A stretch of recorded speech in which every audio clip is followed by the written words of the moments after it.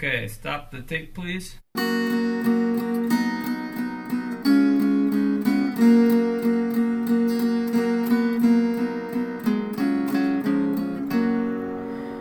in Wilson High, I had two best friends. They lived down the block, wearing gold cord bands. One she cared for my bones, fed me ice cream cones. One she cared for my happiness, wouldn't leave me alone. Hello, everyone. Welcome to We Are Weezer mini episode number 9. This is Rachel, and We Are Weezer is a podcast about Weezer. Every full episode, we choose a song, we find out cool details, articles, reviews, we rate it and review it ourselves. And sometimes I'm with my co-host Juliet, and sometimes I have a special co-host.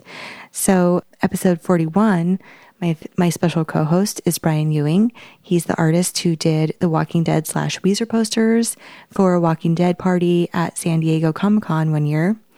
And we had so much fun talking that we had a lot of content, so I decided to make 2 minis out of it. This is part 1. And part 2 will be mini number 10 after episode 40, a very special. And I guess the full show, you would call it, is going to be on The World Has Turned and Left Me Here with Brian, episode 41. So be sure to listen to that. Be sure to listen to the whole episode because there's a special announcement at the end of this one. And please enjoy.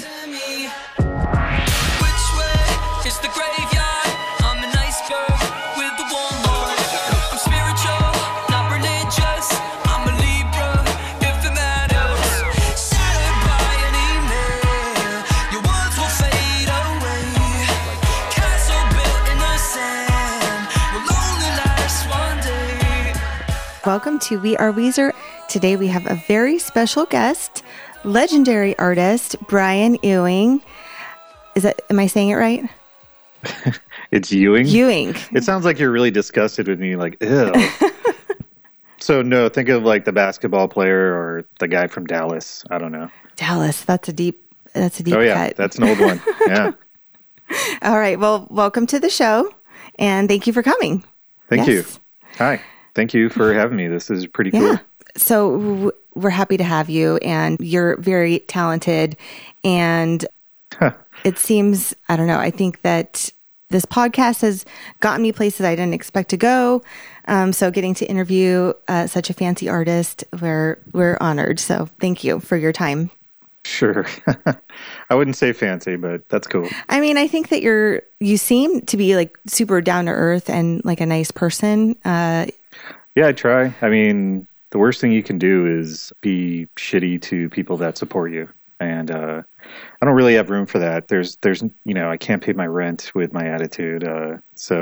And it's, meeting people is secondary to doing the art. It's a cool byproduct of people actually liking what you do. I don't know.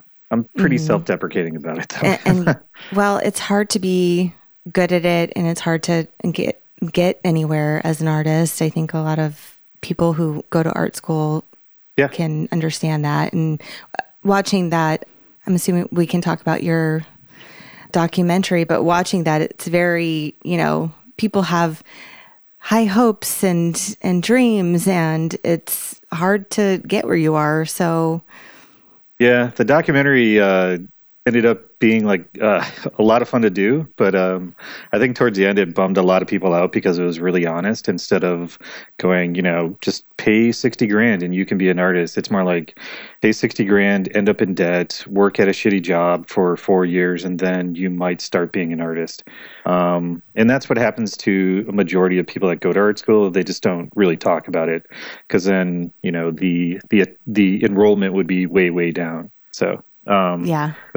Well, I think it has to do with personality too, because it does matter. You have to be you have to have some charisma. You have to have, it's also luck. It's kind of like being an actor. Like you kind of have to like know the right people.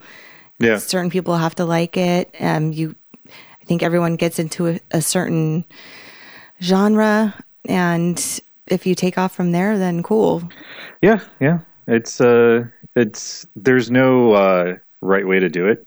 There's no like, oh, you just open this door and use this password and you're golden. Unless you have rich parents. Other than that, it's a crapshoot. And it takes a lot of failure and determination to get anywhere with it. And a lot of people, they want to hear how great it is and how much money you make and, who you get to meet, but they don't want to hear how hard it is and how lonely it is and, just depressing, really. So as far as being down to earth, I don't think anybody's beneath me. And I guess I've been around people in the industry who talk down to me, and I realize that's not how I like being treated, so I don't want to treat anybody else. So I don't know. You get it. Yeah. It's probably going to be, if I was more of an asshole, I'd probably get further in life. But yeah, I couldn't sleep at night. I'm enough of one already. So well, there's a happy medium to not being a dick and still getting things done.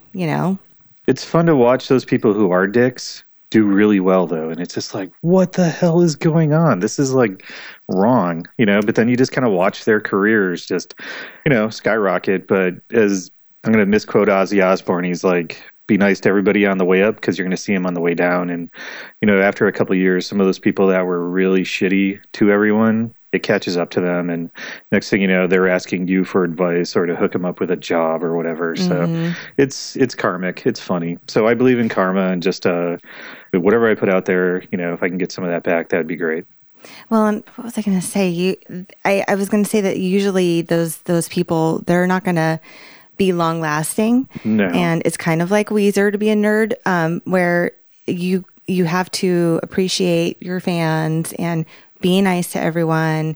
And that is what people are going to remember. And that's how you last longer out in life.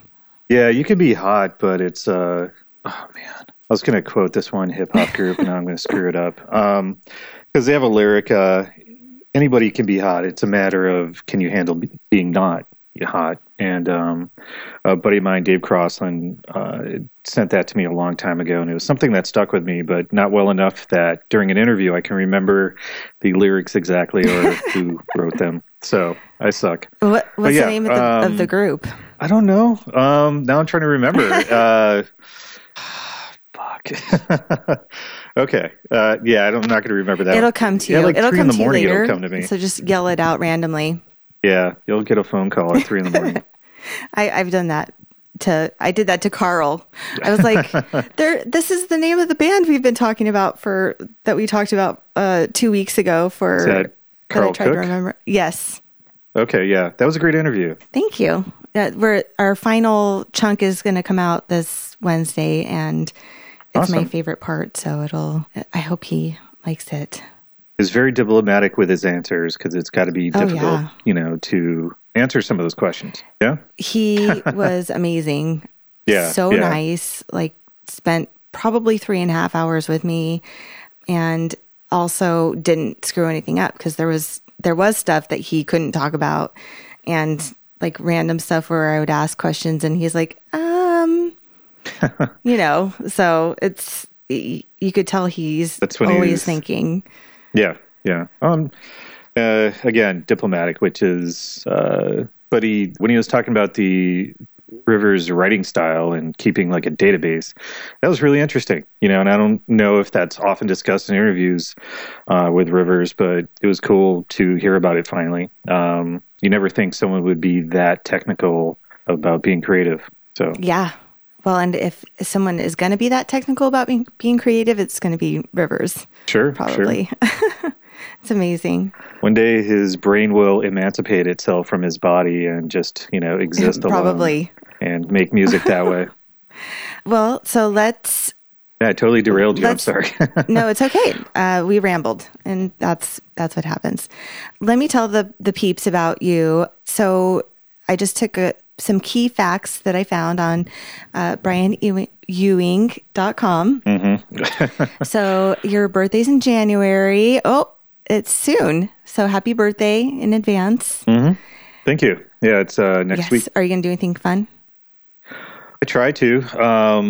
a lot of my friends, like tattoo artists, are very like, I'm just going to stay home for my birthday and, hate the world. And I believe life is too long and I want to enjoy it. So even if I'm living here or LA or New York, I try to make a goal of doing the best I can to have a good time without hurting myself, I guess. So there's a bar here called Club 185, and it's the only bar in the city with a photo booth, and it's the traditional photo booth. It's not digital, so it's chemical, so you can smell the eggs and sulfur from the developing chemicals, and it's black and white. It's also not great quality, so it looks really good. So it's something you would want to throw into a Photoshop filter to look distorted, but it does it for you. So I enjoy doing that, and I get a bunch of introverts to be extroverted for one night. We just throw a bunch of money into the to the photo booth, and at the end, what I would do is then, like in Photoshop, or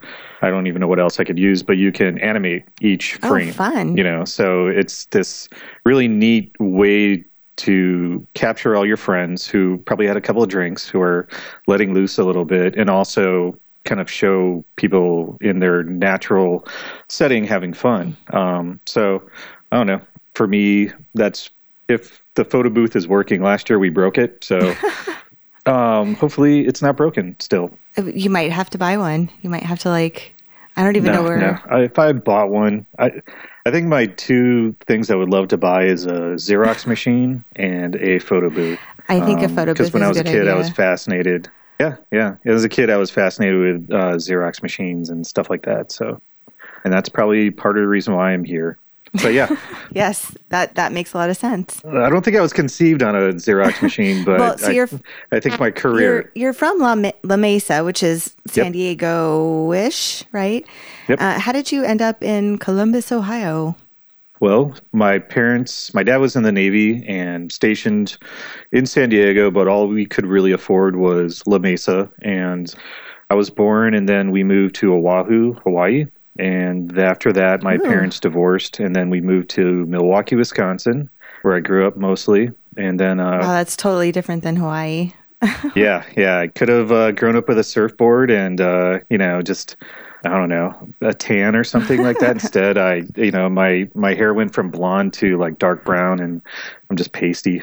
And then I lived in Minneapolis for about 5 years, and then I went to Chicago after that to go to school and drop out successfully.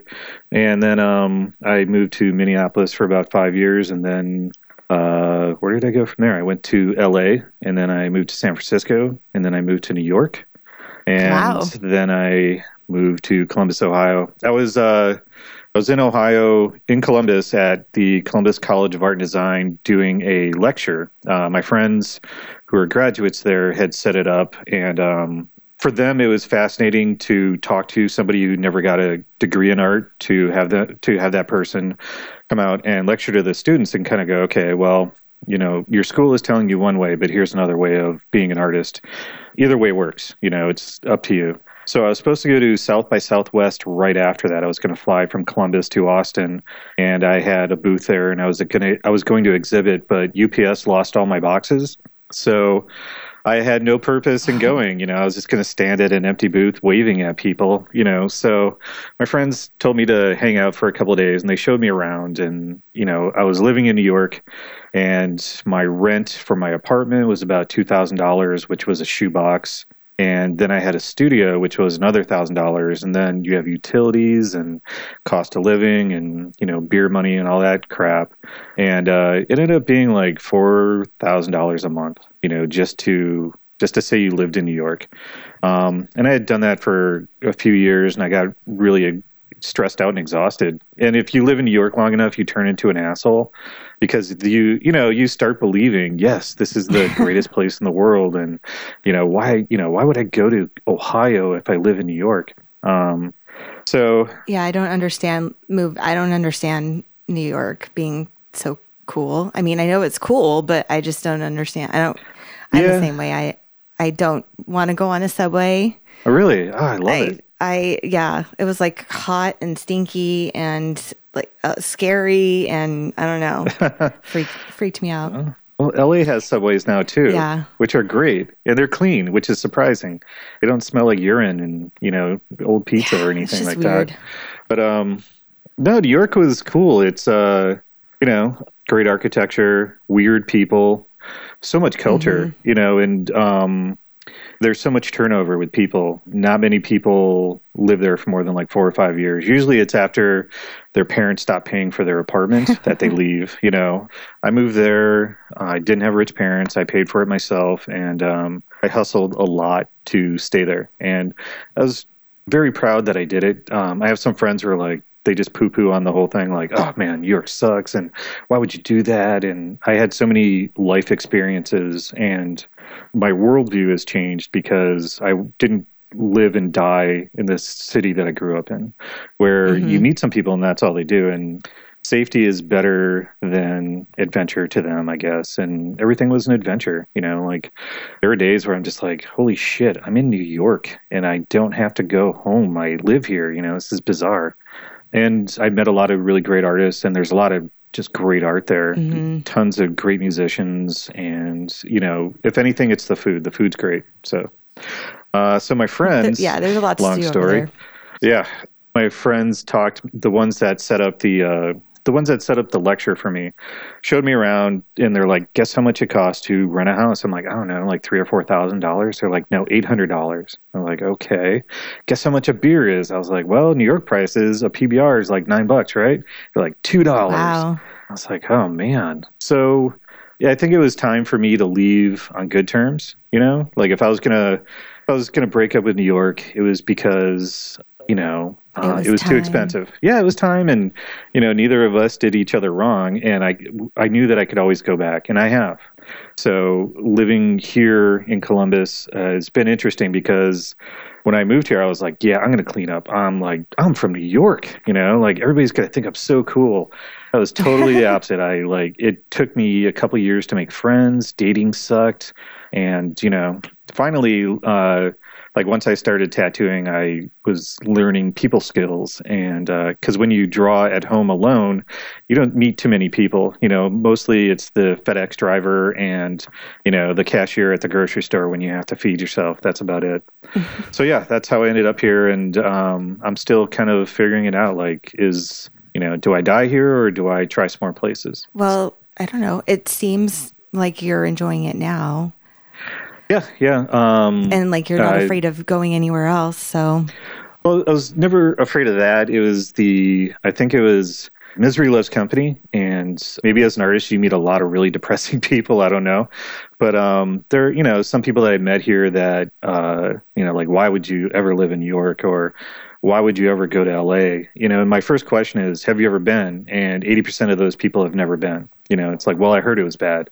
It's like, okay, that's not how you can really live life. So now that I met my girlfriend, Andrea, we get to travel, and I get to show her some of these places I used to live and introduce her to friends I still have and tell her about some of the experiences too. And it's unique and enlightening for her to go somewhere with somebody who's had experience there. Instead of like, all right, well, let's look in the Time Out guidebook and, where's Hollywood Boulevard? Maybe we can find, so-and-so star on the sidewalk. I'm not going to do that to her, but if we go to LA, I'll be like, let's go to Wacko, the art gallery, or, let's go to, let's go to LACMA or the Getty or something cool like that. So yeah, it's totally different lifestyle here, which is fine. Slower. Very slow, where people are very proud of where they're from, their politics or, just their upbringing or their whatevers. And they love their sports. And I have soft artist hands, so I'm not really into sports. Like I went to art school, I went to an arts high school. We didn't even have sports there, So there's not a lot to get along with others on that, so you try to find other things like music and just diversity and stuff like that. So I've been slowly finding that stuff, and I think a lot of it is thankful to tattooing because you meet so many people every day. Whereas you wouldn't, like I said, hold up in your apartment drawing alone. So yeah, that's why Columbus, I guess. And from here, I don't know. Well, I'm just kinda partial playing it by to ear. LA. I'm probably never going to Sure. leave. Why would you? You have one season. Yeah. When Well, I it miss the rains, seasons, people freak but, out. I can go visit them. Sure. Yeah. When I moved to LA, it was December of 1999, and it was probably like a day or two before January 1st. And my birthday being in January, it was the first time I'd ever experienced a warm weather birthday. Like, I'm outside in shorts. What is going on? Like, am I going to wake up soon? Am I on an operating table? Did I die? No, I'm just in LA. And LA is great if you don't buy into the LA dream, being, you want to be rich, you want to be famous, you want to be good looking, you want to be in a band, you want to be in a commercial, you want to be on a billboard. There are so many people who don't, and they're great people, and they all live in LA, and those are the people I would hang out with. And then I think you have to be from LA sometimes to not be like that, because when you're from here, it's kind of like, oh, of course you're from Ohio. Like, I feel like everyone comes here to do those things, and then they realize that it's sure much more difficult than you expected. And it's like Welcome to the Jungle is supposed to start playing as soon as like you get off the Greyhound on Hollywood and Vine or something to pursue your dreams and end up just being like a crackhead or a prostitute or something. I don't know. Yeah. That's what I assume Denny's happens. waitress. Oh yeah. Well, and so you started out working for Hustler, doing the scheduling, prep houses. So what's that like, preparing the actual magazine? Yeah. Okay. So I was working at a Kinko's. I'd worked at a Kinko's in Minneapolis, and I moved to LA, and I wanted to make sure I had a job when I moved to LA and not be some like unemployed bum like everybody else was. And so I kept my job at Kinko's, and I really hated it. And I saw in the LA Times there's an ad in the classifieds for assistant art director, men's adult magazine. And I grew up really strictly Catholic. Like, I was an altar boy. I went to church every day, for years. And I didn't know what that meant. I thought they meant like GQ or Details or like Sports Illustrated or some shit like that. And so I applied, and I sent them a really sarcastic cover letter about how I dropped out of art school. And, they called me back. They're like, yeah, we want to meet Loved you. it. I was like, oh, okay, cool. And I didn't know what LFP stood for. It's Larry Flint Publishing. So I have to go to the building, and I'm like, oh, there's a huge statue of John Wayne out here. That's bizarre. And it's on Fairfax and something else. I can't remember anymore. I haven't been there in forever. So the lady I met with, this woman named Sharon Ludke, I think it was the first time for me to see that someone saw potential in me. We talked about the job for about 20 minutes, and then we spent like an hour talking about music. She had come up with the Ramones and Blondie and Basquiat and Warhol in the 70s in New York, and we just talked about that. And I think it was less about skill for her and more about personality. And, I was really young, and I didn't really have a personality. Most people don't, unless they're assholes, I guess. I don't know. That's just what I want to say. So she hired me on the spot and fired me the next day. I didn't even get to walk in. What happened was Larry Flint's daughter's fiance needed a job. And so they just gave him that job. And it's not like he showed up and did anything. He was just there to collect a check. And so she was really apologetic, and she got me a job doing scheduling and prep house stuff. So I would deal with art directors who would hire me to freelance to show them like how to use Photoshop and shit like that. And I never learned that in school. I learned it working at Kinko's, oddly enough. So if you want to save a bunch of money, get a job at Kinko's and don't go to art school, or go for 1 year. So yeah, I did that for like almost 2.5 years. And by the end, I was just frustrated. Sharon, who had hired me, had quit, and her goal was to kind of groom me to be an art director. And after she quit, that just kind of went away. And I tried staying on, and I hated the job, and the job kind of hated me. Like, me and my boss didn't like each other, and I was always freelancing for the other magazines anyway. And I was doing posters on the side. So that's when you started like doing your own thing, like Well, yeah. At the time, I had a girlfriend, and I was like, "Hey, I'm going to get a job at Hustler," and she was like, "Don't do that. That sounds stupid." I got the job at Hustler, and it's like, "Hey, I'm going to quit Hustler," and she's like, "Don't do that." I was like, "Why?" She's like, "You'll never make it as an artist. You're not good enough." And so I was like, "All right, this relationship's going to last." Yeah. Yeah, I quit with like enough money to pay that month's rent, and I spent like I was unemployed for 5 days. I like on a Wednesday or Thursday, I started contacting every band, every label, every venue, every comic book publisher, and I just said, "Hey, I'm an artist. Here's a couple examples of my work." And one label got back to me, which was BYO Records, and they're still around, and they do a lot of like punk rock, and they're from LA. And they asked me to do a compilation cover, and I was like, "Holy shit!" So I did that, and then I contacted those 199 other people and said, "Hey, look, I contacted you a couple weeks ago.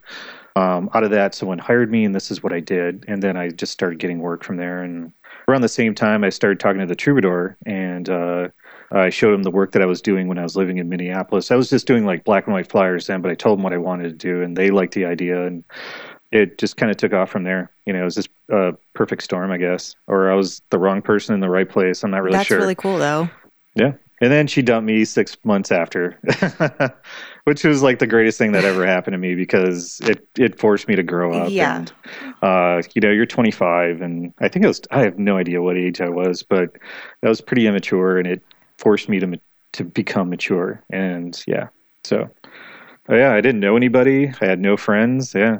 And it really forced me to decide, you're either going to make the best of it or you're going to go back home with your tail between your legs. And when I moved to LA, a lot of the people I knew in Minneapolis and Milwaukee were like, "You're not going to make it. You'll be back." And I was so happy that I never had to come back. So yeah, long story. That you made it. That's cool. So you also say that some of your heroes and mentors are Frank Kozik, Coop, Tara McPherson, and more. Those are, I think, everyone's heroes. But who has mentored you out of that? It's mostly like with Frank and Coop. They were my heroes, and then I started doing rock posters, and I was able to have something in common with them. And I wouldn't go up to them and be like, "Hey, how do I get a job?" And they got a lot of that. And instead, it was more like, "Hey, how do I get this client to pay me?" Or, what's good printing practice? And with Tara, she moved to Hollywood, and we lived a couple of blocks away from each other. And her and her boyfriend at the time hit me up, and we just started hanging out, and we would kind of teach each other like, "Hey, where do you go to, how do you get this printed? How do you deal with this client?" And she's exploded. Everybody knows who she is, and I'm really proud to say that we're friends. And we're still friends. It's not like we're like, "Fuck you for succeeding" or anything like that, which can happen. But yeah, I see those people as either the career I have or the career I'm striving for. Not to be like them stylistically, but to have successes like they do. Mm-hmm. To where you don't even have to try anymore. People just... Yeah. And then another guy was Dave Johnson, who is a comic book artist. He's done a bunch of stuff for DC and Marvel. He contacted me out of the blue one time. He's like, "Hey, you live in LA. You want to grab a beer?" And I was like, "Oh, wow, Dave Johnson. I know who this guy is. He wants to hang out." And for me, he was kind of like a big brother, and with a lot of tough love. He showed me a lot about art, and in turn, I showed him how to use a computer. And because he at the time wasn't doing any of his own coloring, he's like, "Do you want to try coloring this?" And I was like, "Yeah, I'll try. I don't know if I can do it." And he appreciated that. Instead of me saying yes, I said I'll try. I was being honest with him, and over the years, he, in a very, I don't know how to say it. Did mentor me, but not directly. He was always somebody that would give me honest advice and feedback about my work. And then, as far as heroes go, it changes every day. If you saw my book collection, you would probably be very thankful I didn't live in your house. I just have way too many books, and a lot of that's just art books. Mine are in my phone because I commute, I listen. So I listen to books, and that's my reading because if I start reading, I'll get tired. Oh yeah, that's the best way to fall asleep. Yeah. Or not, because then I'll get like involved and wrapped up in the story and not want to go to bed. Yeah. That happens too. It's a win-lose. So your work fuses your own creative explorations of perspective, color, and space with classic, beloved imagery from rebellious American youth culture. And some of your clients are Metallica. You worked with the Warped Tour, The Strokes, Death Cab for Cutie, The New Yorker Magazine, Megadeth, Pixies, Dirty Heads, Lagunitas Beer, Social Distortion, and Emma Ruth Rundle recently, and more, in advertising agencies. So you're kind of like Don Draper over there. Not as tall. Not really. I don't think I could handle my booze as well as he did, and I'm not cheating on my girlfriend. I don't have mistresses and shit like that. But advertising is such a weird thing, and that show kind of explained a lot of how society needs to be told what they want. It's really bizarre. When you first watch it, you're just like really into the story, but then when you watch it again, you see a lot of the psychology behind advertising, and it's true, and it's creepy. Weird, and it's everybody accepts it. It is what it is. It's very interesting. But yeah. So yeah, I've worked with a lot of those bands recently, I guess. So it's very impressive. Yeah. I don't know. You do something long enough, you aren't thinking about what you did. You think about what you have to do next. Mm-hmm. Like how many episodes have you recorded? This is going to be, what are we on? 30. We're almost at 40. See, isn't that crazy? This is going to be episode 41. Yeah. You probably aren't thinking about the first 10. You're thinking about, okay, where am I going to be next? And that's kind of how I feel about with my client list. I'm much more happier if I say I worked with, I don't know, the Dirty Heads, that was more than once. That's a better experience and so far I've worked with them twice. We're talking about doing some more stuff, but to say that you have repeat business with them is much more satisfactory. Otherwise it's, just people you meet, and instead of being friends, they're just people you meet. So yeah, every year it's more like, okay, that was last year's list. What's this year's list going to be? Well, also I noticed that their posters are so much different than like your traditional other stuff or what I saw from other bands. It's like you kind of switch it up depending on who it is, and that's cool. I really like that about your art. Thanks. It's a matter of like, you're going to eat the same dinner every night, or you're going to try to change it up. And with style, sometimes an artist is forced to change their style, or they are doing it because they've hit the ceiling and they keep pushing the ceiling up, but they keep hitting it. And with the anatomical stuff that I was doing, it limited the types of clients I would get. Mostly if it's dark subject matter, yes, they would hire me. So like doing the Weezer stuff, I was surprised that they wanted to do the anatomical, but it made sense because it was The Walking Dead. Right. But, with bands like Dirty Heads, or Pixies, or God, now I'm looking like Social Distortion, it gives me an opportunity to remind people I can draw. With the anatomical stuff for like Emma Ruth Rundle or Megadeth or whatever, people see the final product and it's a mixture of design and drawing. And with like Dirty Heads or Social Distortion, it's me going, look, I can draw things. And it's funny because I could put the Emma Ruth Rundle poster next to a Dirty Heads poster, and people will think it's two different artists.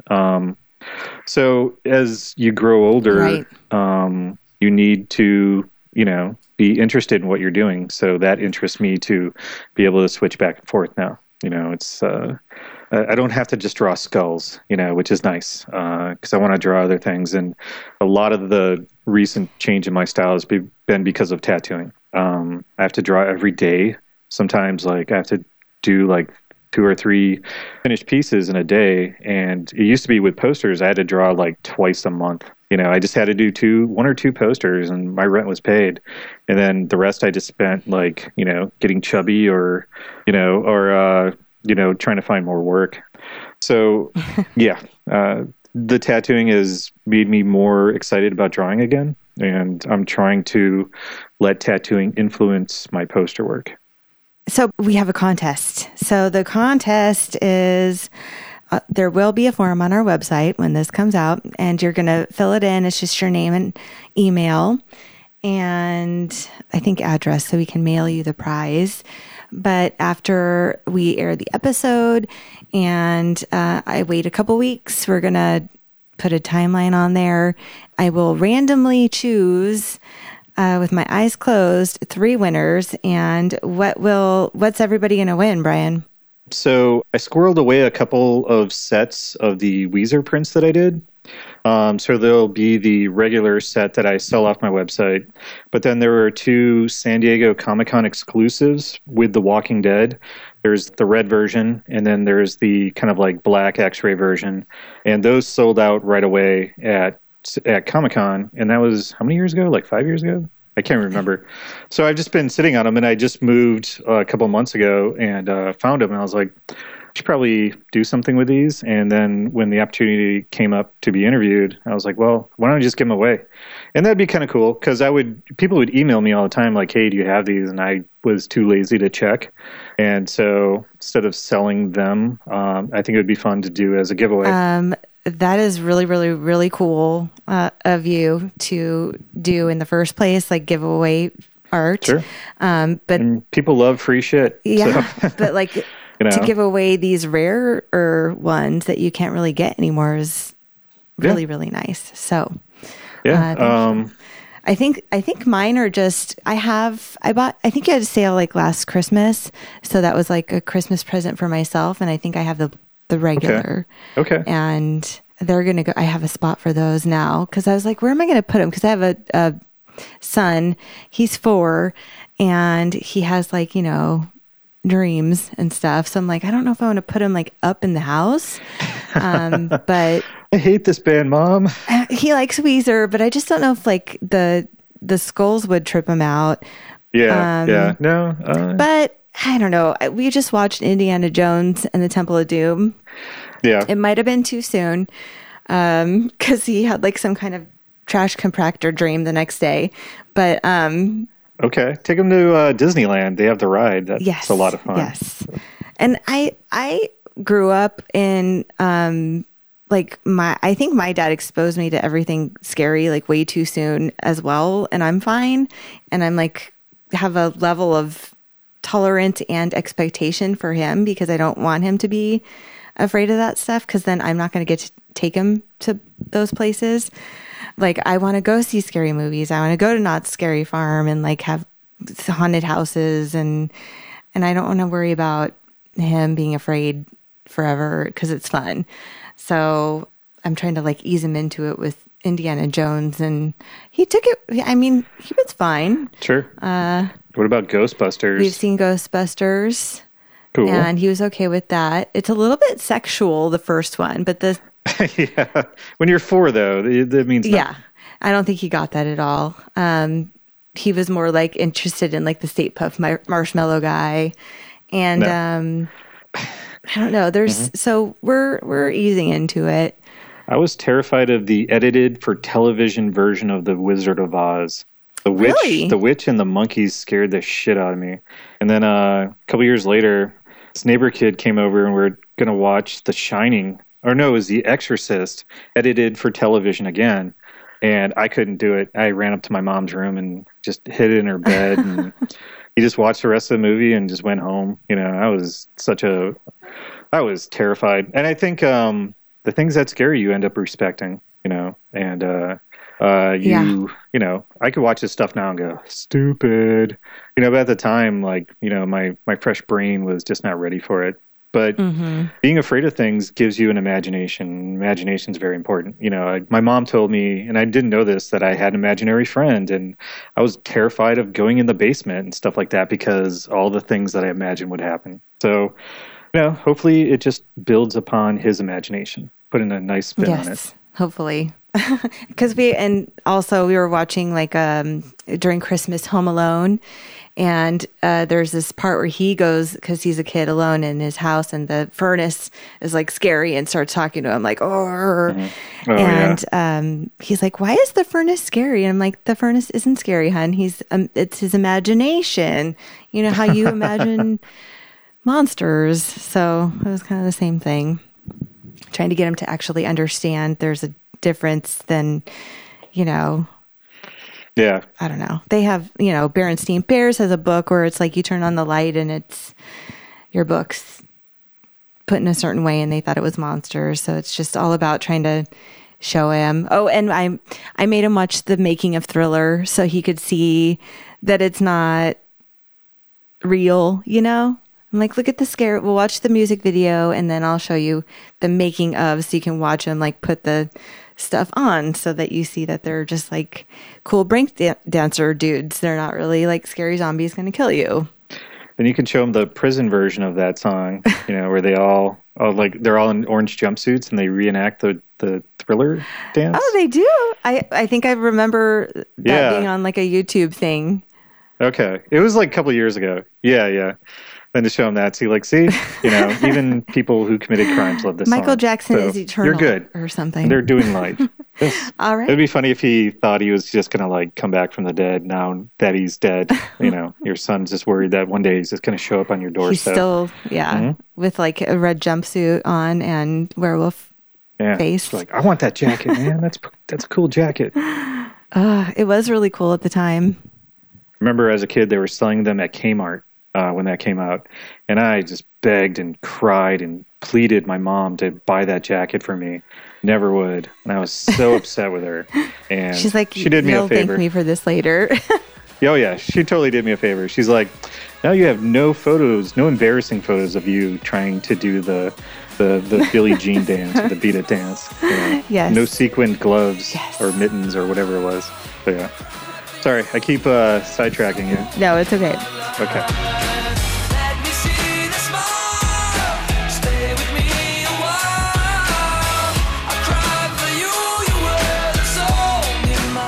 All right, everyone. Thank you so much, Brian, for your time and joining us, and hope everyone enjoyed listening to it.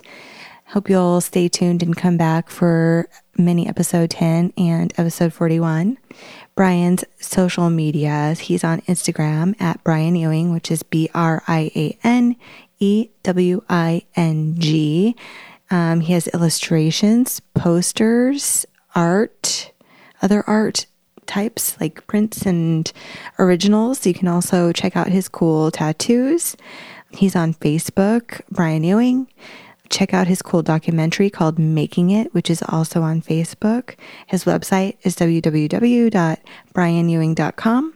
And please rate, review, and subscribe to We Are Weezer on your podcast app. You can follow us on Twitter, Facebook, and Instagram at We Are Weezer. And if you'd like to email us, feel free. I love when you email me. I will respond. And if you just want to talk about Weezer, that's cool too. We are weezerforever@gmail.com. Thank you so much for listening, and we will see you later, or talk to you later. Adios. We are Weezer, we are Weezer, we are Weezer, and I love you.